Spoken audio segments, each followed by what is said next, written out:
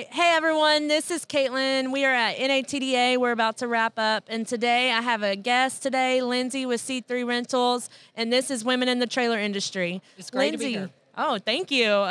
Tell us a little bit about yourself. What do you do? I work for C3 Rentals. We are a rent-to-own company that has been in business going on about 2 years. We're going to be in all 48 continental states, but offer a rent-to-own product. Nice. Out of Mississippi, Hattiesburg, Mississippi. Nice. Do you have any kids, I dogs, do. anything like that? I have a daughter and 3 boys. I'm kind of outnumbered. My oldest daughter, she's just gotten married, so I'm left in the house with 3 boys. Oh, man. How old are they? 14, 16, and 18. Had to think about it for a minute. Yeah. Cool. So, obviously you're a woman in the trailer industry. What challenges have you seen being in a male-dominated industry that you've gone through? Essentially, it's getting to know your product, and once you do, the trailer people are just so friendly. They welcome you in. I've been here. All the reps here have been all about introducing me to new people, networking. It's just a family industry. Yeah. The challenges are, I think I've conquered them, a little bit by having a big mouth, and talking with people. I feel like women have to work a little bit. Yeah. I know every man listening to the show might say we don't, but that's probably the biggest challenge is just coming into an industry that's dominated by men, and I work 110%. Yeah, absolutely. And I mean, your confidence just really speaks numbers about you. Not everyone can speak about their product and who they are that confidently. They're scared. And at the beginning of this my podcast, boss is listening. Yeah, you hear this, Craig? Take it. At the beginning of the podcast, we were nervous too. We didn't really know what to say and how to say it. But now I kind of feel like we're light years experience, and so we're really excited to get to meet you.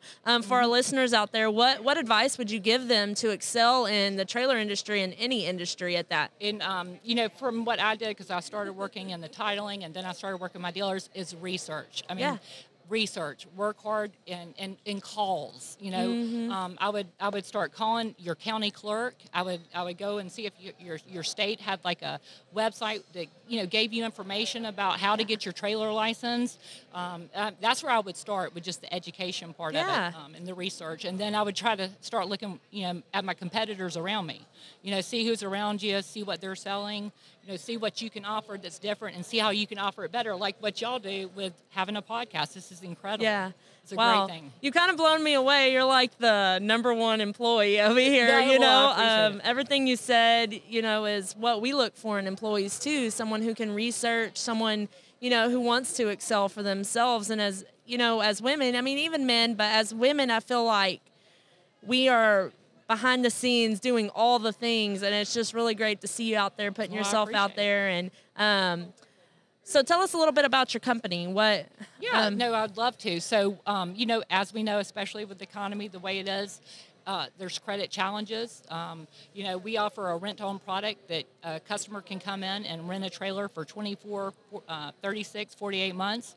Their last installment payment they make, they own the trailer. Oh, wow. And they can, of course, people fall on hard times. They can return the trailer for, if they do, encounter a problem, So we offer a product to an underserved community. Nice. Trying to, and nowadays people, need trailers to work and make money. So it's, it's a game changer for some people. So. Nice. Well, it sounds like you and your company have it together, and, just the messaging you have for your company just we appreciate exudes confidence. I appreciate it's great. It's great. So we want to thank NATDA for building this connection, and we hope to see you next year. Most and I want to certainly. thank you for being on the podcast. And y'all make sure you listen. They're a great group of girls, and we appreciate it. Awesome. Thank you.